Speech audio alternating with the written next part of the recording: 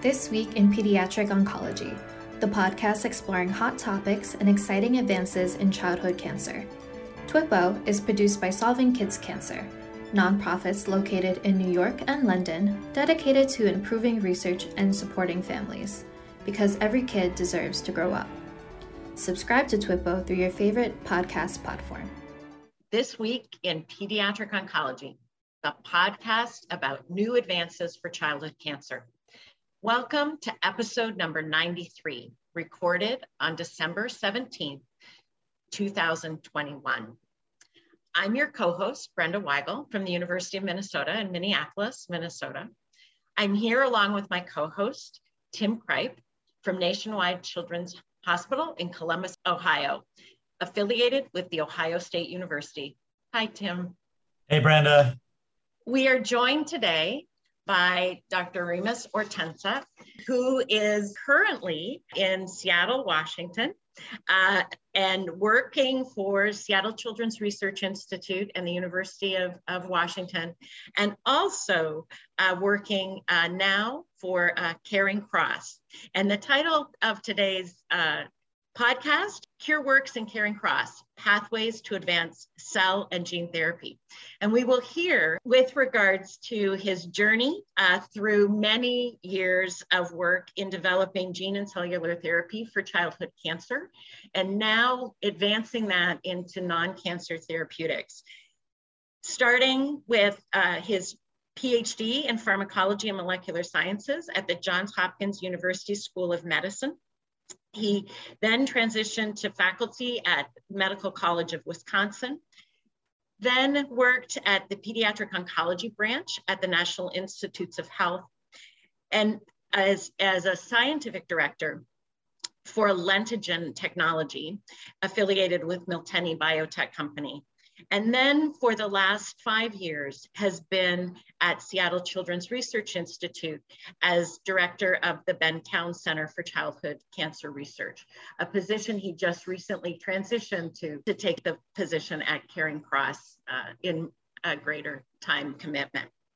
So we are delighted to have Remus here with us today. We're delighted to hear about this journey and exploding field of cellular gene therapy and immunotherapies for childhood cancer and the role that they may have in our future.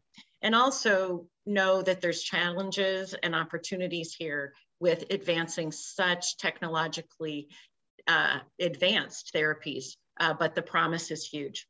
So welcome, Remus, to the podcast.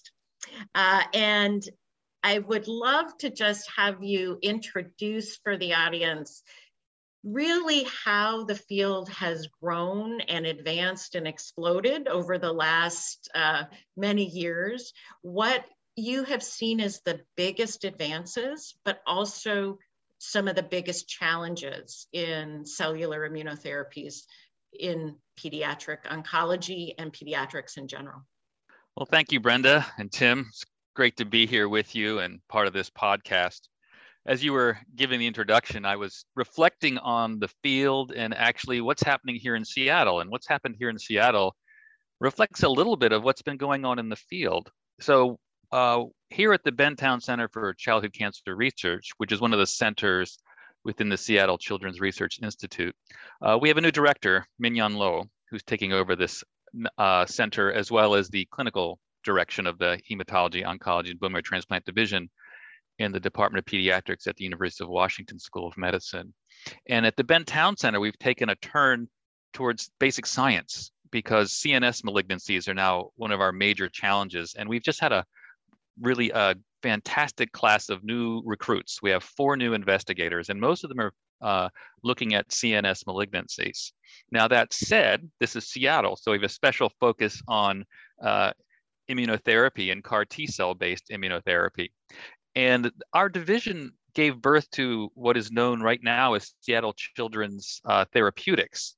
And that is the shop that Mike Jensen set up. So he has about 50 people over there, both research laboratory and clinical CAR T-cell production facility for directly doing the phase 1-2 trials that we do here at Seattle Children's.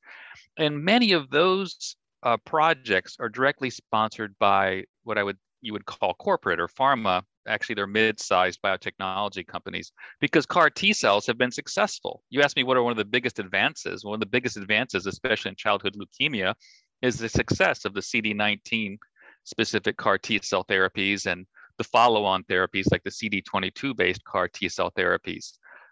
Less than 10 years ago, these were just, sparkles in investigators' eyes, wondering if CAR T cell therapy could ever work. But now we have a stable of approved products for both CD19 and now also on the adult side for BCMA. So I think the discussion coming out of the most recent ASH meeting, the American Society for Hematology meeting, was moving up CD19 based CAR T cell therapy into second line therapy, and perhaps even being competitive with stem cell transplantation as follow-on for relapse and refractory disease. So it's a very rapidly moving landscape. And I think what's happened here at our institution, this bifurcation between a very almost pipeline-based production of a CAR T cell pipeline, where we have CAR T cells for CD19, CD22, combined CD19 and 22, and we have a stimulator cell, which is kind of, we call an artificial antigen presenting cell to keep the CD19 CAR T cells going. So we have a leukemia service going for the childhood leukemias. And then in solid tumors, we have 3 different CAR T cells that are just being evaluated, and patients are just being enrolled for CD276, for EGFR, and for HER2. And then, as I mentioned, this new focus on CNS oncology and how we can make an impact in CNS oncology. We have 3 open trials where the CAR T cells are being directly infused into the CNS. So these are called the Brainchild family of clinical studies. And it's some of the same specificities like HER2 and B7H3 and EGFR, the M806 specific epitope of EGFR. But these are very exciting times, and perhaps we're starting to see some signals in CNS oncology as well. So I think the challenges are, now that we have proof of principle, especially in the hematologic malignancies, how do we make these therapies more accessible? And in the more scientifically challenging arenas, how do we identify new targets, especially in solid tumors? And will we really get a viable clinical signal in CNS oncology? So that was a mouthful, but I thought that the changes that happened here in Seattle, this kind of more advanced CAR T vision of how you make a pipeline within an institution, as well as a more turned focus on the kind of developmental biology side, the solid tumor biology side, and trying to learn more about the CNS malignancies and perhaps their susceptibilities to new therapies. So in a nutshell, that's what's been going on here in Seattle, which is quite a bit. So I think what it exemplifies for me is there's sort of the scientific side of really developing the therapies, developing the targets, understanding the biology of the disease, which is very different between leukemias, brain tumors, and CNS. And then the actual implementation of the therapy and the challenges of just delivering the therapy. And can you speak to, once you have that therapy, what are the challenges of growing it outside of a single institution? So if you're trying to, make it more accessible, how would you describe the challenges of moving it beyond the Seattle walls, so to speak? Great question. And I think one of the buzzwords that we often use is accessibility. How do we make what could be a potentially curative therapy, especially in hematologic malignancies, more accessible to patients? The large pharma answer of that is a central manufacturing model and the generation of approved products. Now, those approved products are very expensive, and they have their own, pipeline and availability issues. It's not everyone who needs a CAR T cell can get a pharma product, whether it's because of the price or whether it's the ability of pharma to actually meet the demand in some cases, and sometimes it's the ability of payments to be made. And when you're looking at about a $400,000 therapy, there's lots of challenges. The most recent challenge, it's directly related to cost, and it's not specifically in malignancy, but I think Bluebird Bio just dropped out of the European market for a beta globin vector, which is a potentially curative therapy for sickle cell disease, because they could not agree on a price point with the European Medicines Authority. So I won't go into the actual numbers, but they thought if they came in at a lower price point in Europe, they couldn't make their money here in the United States. So pricing and accessibility is a huge challenge. We've tried to address this in a couple different ways. So here in Seattle, we formed an organization or a consortium called CureWorks. And what CureWorks is an association of 5 centers. So it's ourselves, British Columbia, UBC, CHLA, Indiana, Children's National, and Riley, Indianapolis. And the idea there is to use a common platform or common clinical trial and try and move phase 1, 2 therapies forward and make them available to more children. So this isn't a universal solution, but it is a way to quicken enrollment and to get slightly larger access to children who need them. Now, the challenges of CureWorks have been unexpectedly, or maybe I should have expected, I'm just naive from the administrative point of view, are things like indemnification, insurance, and institutional agreements. These can take 12 months. These can take 18 months. So just because we have a group of investigators who have a really cool product and then want to share the same clinical trial among a series of institutions doesn't mean it happens automatically. It actually takes a lots of negotiation, even if we're getting a financial support to create those products, because we do depend in part on philanthropy to make the CureWorks engine run. It's not self-funded at all. But the philanthropy has indeed allowed us to expand to these different centers and allow us to at least to, pressure test this model. Our original vision was that we would have this network across the country and grow it quite rapidly. But this is not going to be the case because of the logistics involved have been quite challenging. My other activity, which you mentioned at the very beginning, is a new nonprofit that I formed with Boro Dropulich, the co-founder, called Caring Cross. And this 501c3 organization seeks to bring down the cost of cell and gene therapy internationally, not just nationally. We want to look at how we can introduce cell and gene therapy into low and middle income countries. So we created a informal collaborative called GGTI. We got a little bit of money from the Gates Foundation and a little bit of money from a few other sources.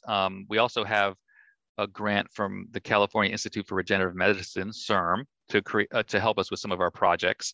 And we have some funding also from NIST, the National Institutes of Science and Technology, to create a democratized platform, an open source platform for generating lentiviral vectors and adenovirus associated vectors, AAV vectors, to try and have at least a reference point and an open platform to which different investigators can refer to. So the idea of Caring Cross is, let's find out how to make lentiviral vectors, which is a key part of cell and gene therapy, a lot more cheaply and a lot more broadly available, and then empower local manufacturing of cell and gene therapies. So when we do local manufacturing, the hospital, much like the hospital can process cells for bone marrow transplantation, using closed systems, the most widely known commercial one would be the Miltenyi Prodigy, you can create CAR T cells on site. And that empowers the local institution to recover costs, to oversee treatment pathways, and to participate in this curative process. And we just had a paper come out this month in Nature Communications, and Michael Moskan in Moscow, Russia, is actually the first author, and it was driven here in the United States at Case Western by Marcos de Lima and Paulo Caimi and the team there at University Hospitals, who have a cell therapy lab. And there we produced CAR T cell products in the BMT lab, not in the clean room. And in Cleveland, it was for adults with lymphoma, with CD19 positive lymphomas. And in Moscow, Russia, it was for children with ALL. And using the same lentiviral vector, the same device, and very similar platforms for analysis, we got really good results, comparable results in 2 very geographically disparate regions. So this is our first trial balloon to start creating networks that empower local hospitals, local CAR T manufacturing facilities to make a big impact on their patient populations and on their regions. Places that have nationalized systems are much more driven to consider costs for CAR T cell therapy. And I think Spain would be perhaps a leading example. In Spain, there's a national network of locally produced CAR T cell products for both CD19 and, as was recently presented at ASH, also for BCMA CARs. So Spain has decided to generate their own lentiviral vectors kind of at a national level, and they use this Prodigy platform and produce CAR T cells to essentially meet the demands within the country. So because of the cost and because of the high, essentially because of the cost and because of these accessibility issues, because face it, cost does mean accessibility. Local place of care manufacturing is one really important solution that may get you beyond the limitations of phase 1, phase 2 network. I was struck from ASH, as you know, there was a famous comment from African-American gentleman when the Zuma 7 trial was presented and asked why there were no minority enrollees in a clinical trial that was presented as a plenary. And I think this is just points to the fact that when we just are driven by very high cost, high interventional therapies, unless we very carefully look at diversity and inclusion, it doesn't happen automatically. And when we're looking at these high-priced, high-flying trials that are driven, industry-driven, that get data really, really fast, somehow these questions get ignored. So, Caring Cross is very much focused on this justice issue of accessibility. Our first project is going to be sickle cell disease. We're going to use a sickle cell disease vector. We've licensed or just about to license one from the National Institutes of Health. So it's not a commercial vector, but it's technology developed there. And we have a clinic in Uganda at the JCRC in Uganda, led by Dr. Sissy Kicho, and also in the Christian Medical College in Vellore, India, led by Vikram Matthews. And we've been on weekly phone calls for almost a year now to build out a regulatory framework.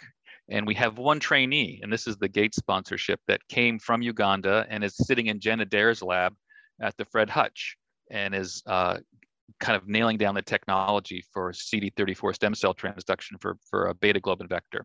So this is going to take some time, but we believe that closed systems where you don't need a full clean room, but can do kind of just in a BMT-like environment, clinical lab, clean laboratory environment, cell production, we can start to make accessibility maybe a challenge of the past. At least that's our vision, right? We're just taking our first steps. Remus, that was an incredible amount of information you just unloaded on us. And I think we could probably have another 20 podcasts on the 10 different topics you just brought up. So thank you for all that. A lot to unpack is what I'm saying. And I know I saw firsthand here what you're talking about when Dean Lee was able to set up CAR Ts for 20 grand instead of the yes, hundreds of thousands that it costs by using these closed system devices on site. I guess so we all know Donna Ludwinski from Solving Kids Cancer recently published this paper in the Journal of Clinical Oncology, telling the tale of, anti-GD2 antibody drug development and the woes that came about from doing a lot of clinical trials in the academic setting that were then not really fit for regulatory purposes. So how do you see this new distributed model of production and testing in academic labs moving to the market? Tim, that is a great question. And that is actually something we think about most every day. How do you move into a regulatory framework when you're doing local production, even if you have the same platform and the same vectors for making your CAR T cells? So Peter Marks and Janet Woodcock at the FDA have made public remarks about this. They're looking for a regulatory pathway. I'll comment on that in a moment. In the United Kingdom, the regulatory agency there actually has open comments right now for regulation of distributed manufacturing for place of care or point of care manufacturing of T-cell products. So the United Kingdom is moving forward. Right now, they're gathering information from stakeholders and they will issue recommendations. I don't know if it will be in the coming year, but I suspect within a year, the UK, again, in a managed care setting, is looking for ways to bring down cost, and they see this as part of their future. What we're considering is, and this seems to be in sync with some of the comments from the FDA, is that there would be a lead institution or a single coordinating site that would, I wouldn't say manage, but network the distributed manufacturing capabilities. Hopefully we can do this with the Alpha Clinic system within the state of California, which is something that's sponsored by CIRM. But let's say that on the horizon would be networking 5 or 6 hospitals they would be reporting into one central site. It may actually be the Caring Cross site. We may actually be the regulatory coordinator. And then once the initial trial gets going, the data will be reported into that one site. And that one site would then do a yearly report into the FDA. So the FDA, the last thing the FDA wants to do is to regulate, 300 cell production facilities. They just can't do it. But if you can demonstrate, as you build out a network, reproducibility of products, quality really is what it's about, and product safety, then you can say, okay, these patients are receiving a well-regulated product. As you know, in stem cell transplantation and bone marrow transplant, it grew up organically, and it's not really regulated or reported in, but we don't have that added step of genetic manipulation. So I think the FDA really wants to keep hold of that while that's still going on and still a new science, and to make sure that we have the follow-up, because once a patient receives a gene-modified product, the goal is 15 years of follow-up. So we have to be able to follow those patients for a long time. So I think per indication or per platform, there will be a central coordinating center, and that coordinating center will allow the data to be gathered. We are going to benefit a lot here by technological advances in the cell manufacturing platforms. So let's say we can do, like we do a sterility test, we can also do a product qualification test. So whether it's percentage of T cells that express CAR T, or maybe a real-time assessment of the CAR T activity. So then we have an idea. That the FDA loves the word potency. I always shy away from it, since we're creating living drugs that do their potent thing once they're inside the body. But whatever the minimally agreed product characteristics would be, if they could be reported in an automated fashion, much like we report in sterility, that data is then not as liable to get lost in the cracks. So part of setting out the regulatory framework is a reliable reporting in of the data, and then reporting up into the FDA on the timeframes and kind of with the metrics they would require. So it's a developing regulatory science. It's going to be really important at this point. Well, and the other piece you brought up is diversity, equity, and inclusion. And I'll point out that ASCO just came out with a statement and a guideline, and made that very same point, that what you test in one set of patients may not be applicable to another set, and that you really need to have proactive efforts to recruit a diverse cadre of research subjects in order to be able to make broader statements about the applicability in the markets. Those are really, really important points. I appreciate you bringing that up as well. Yeah, I would just always make, we always bring up the scientific point of diversity and inclusion, the genetic diversity of our patient populations. I think there's also a kind of a justice issue that, our trials, all this initial science was funded by the American taxpayer here in the US, right? And if we don't include all the communities that are here in the US, and one of our Caring Cross projects is actually a CAR T cell therapy for HIV that is approved. It's about to start at UCSF and UC Davis. So and the HIV community is fantastic about having patient advocacy present at the start of any new trial. We lose touch with the populace, and then the populace loses touch with science. And then why would the populace trust science if it's not seen as being inclusive and representing the entire population? I don't want to immediately bring in our disconnect between COVID science and acceptability of vaccination, but we always run that challenge, especially when we're doing cell and gene therapy. We're taking someone's cells, we're manipulating them, we're giving them back in, they've been changed genetically. And we have to do a really good job of outreach and education. So I think inclusion includes not just genetic diversity, which is important, not just ethnic, but this idea of all people need to be part of this process. It's a medical education at its most grassroots level. There's going to be pushback sooner or later. And there's also going to be confusion. The WHO is holding workshops right now on germline modification because of CRISPR and because of some of the experiments that had gone on last year in China, right, where there was potentially germline modification knocking out the CXCR5 gene in quote embryos. So we have to bring the public along. We have to keep the public's comments front and center, or else we're going to lose touch again and run into, we do this at our own peril if we don't have diversity and inclusion. And Ruth, thank you. I think there are so many issues, as Tim said, for us to unpack in this, and so many ways we could kind of, carry the conversation. And one of the key things I'm wondering if you could highlight is that this has exploded in the last decade, this field of cellular and gene therapy. And as you said, leukemia clearly far out front.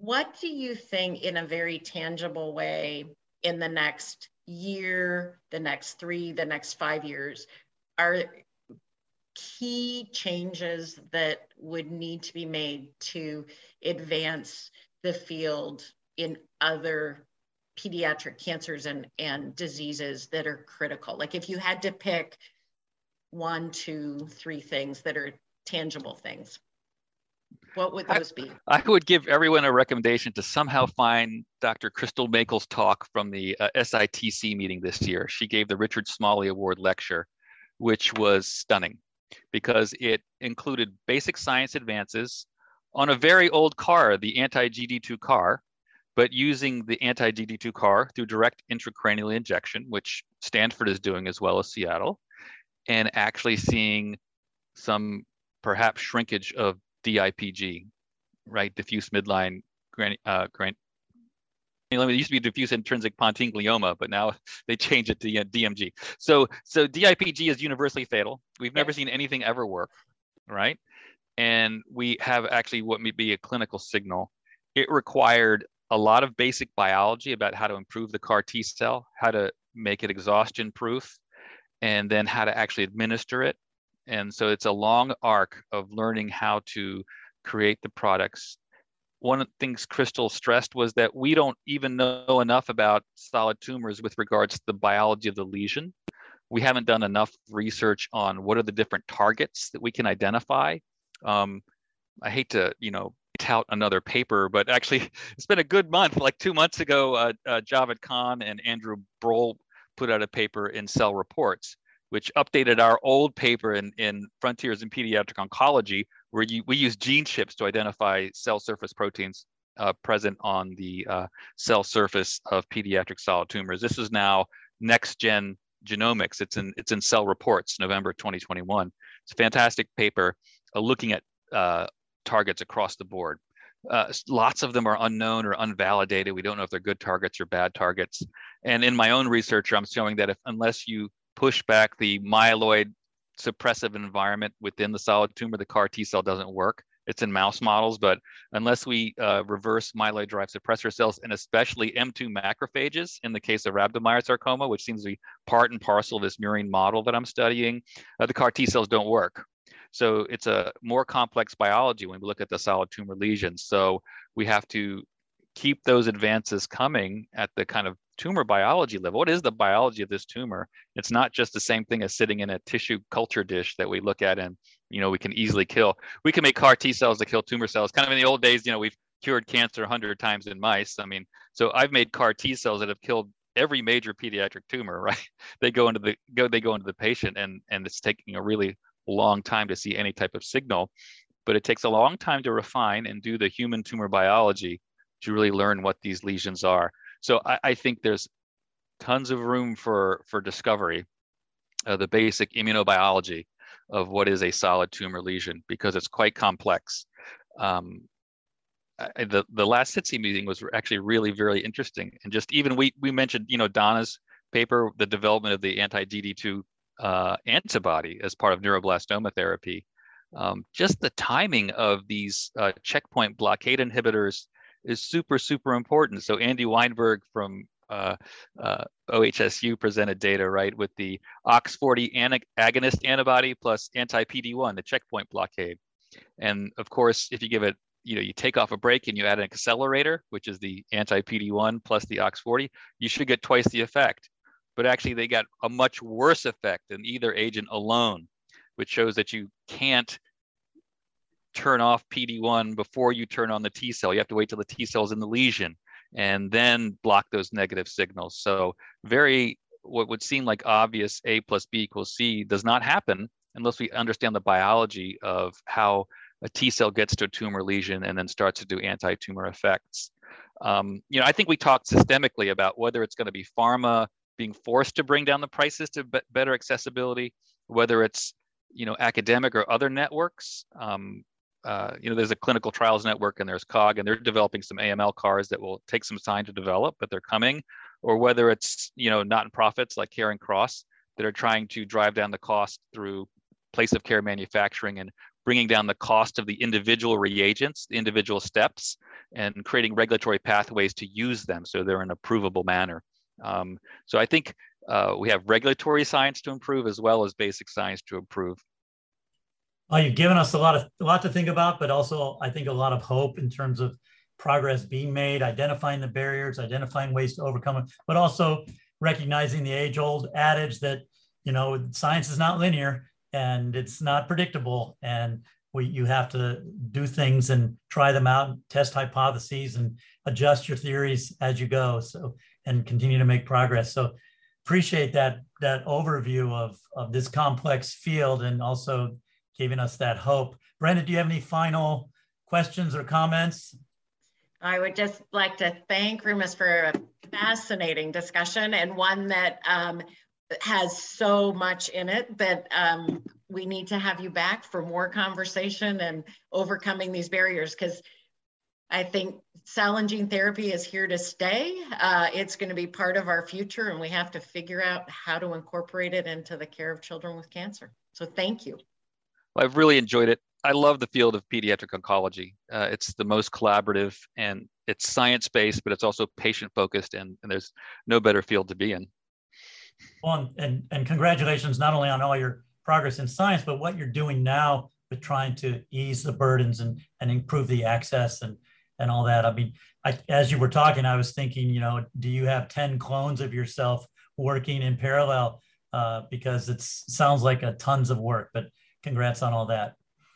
It's teamwork. It's always teams, platforms, and partnerships, as Mike McCune always teaches me. So teamwork's the dream work. And for this podcast, we have the team at Solving Kids Cancer to thank. As our listeners hopefully know well by now, it's a nonprofit charity dedicated to improving the survival through creating novel treatment options for children. Remember, the more we learn, communicate, share ideas, and work together, the faster we'll reach the day when all childhood cancer is preventable or curable. As always, keep up the fight, and thanks for listening to This Week in Pediatric Oncology. We welcome your comments, questions, or thoughts on topics for future episodes. Just drop us a note at twippo@solvingkidscancer.org. You can follow Dr. Kripe on Twitter at KidsOncDoc. Send an email to Dr. Weigel at weige007@umn.edu, and find all TWIPO episodes at solvingkidscancer.org.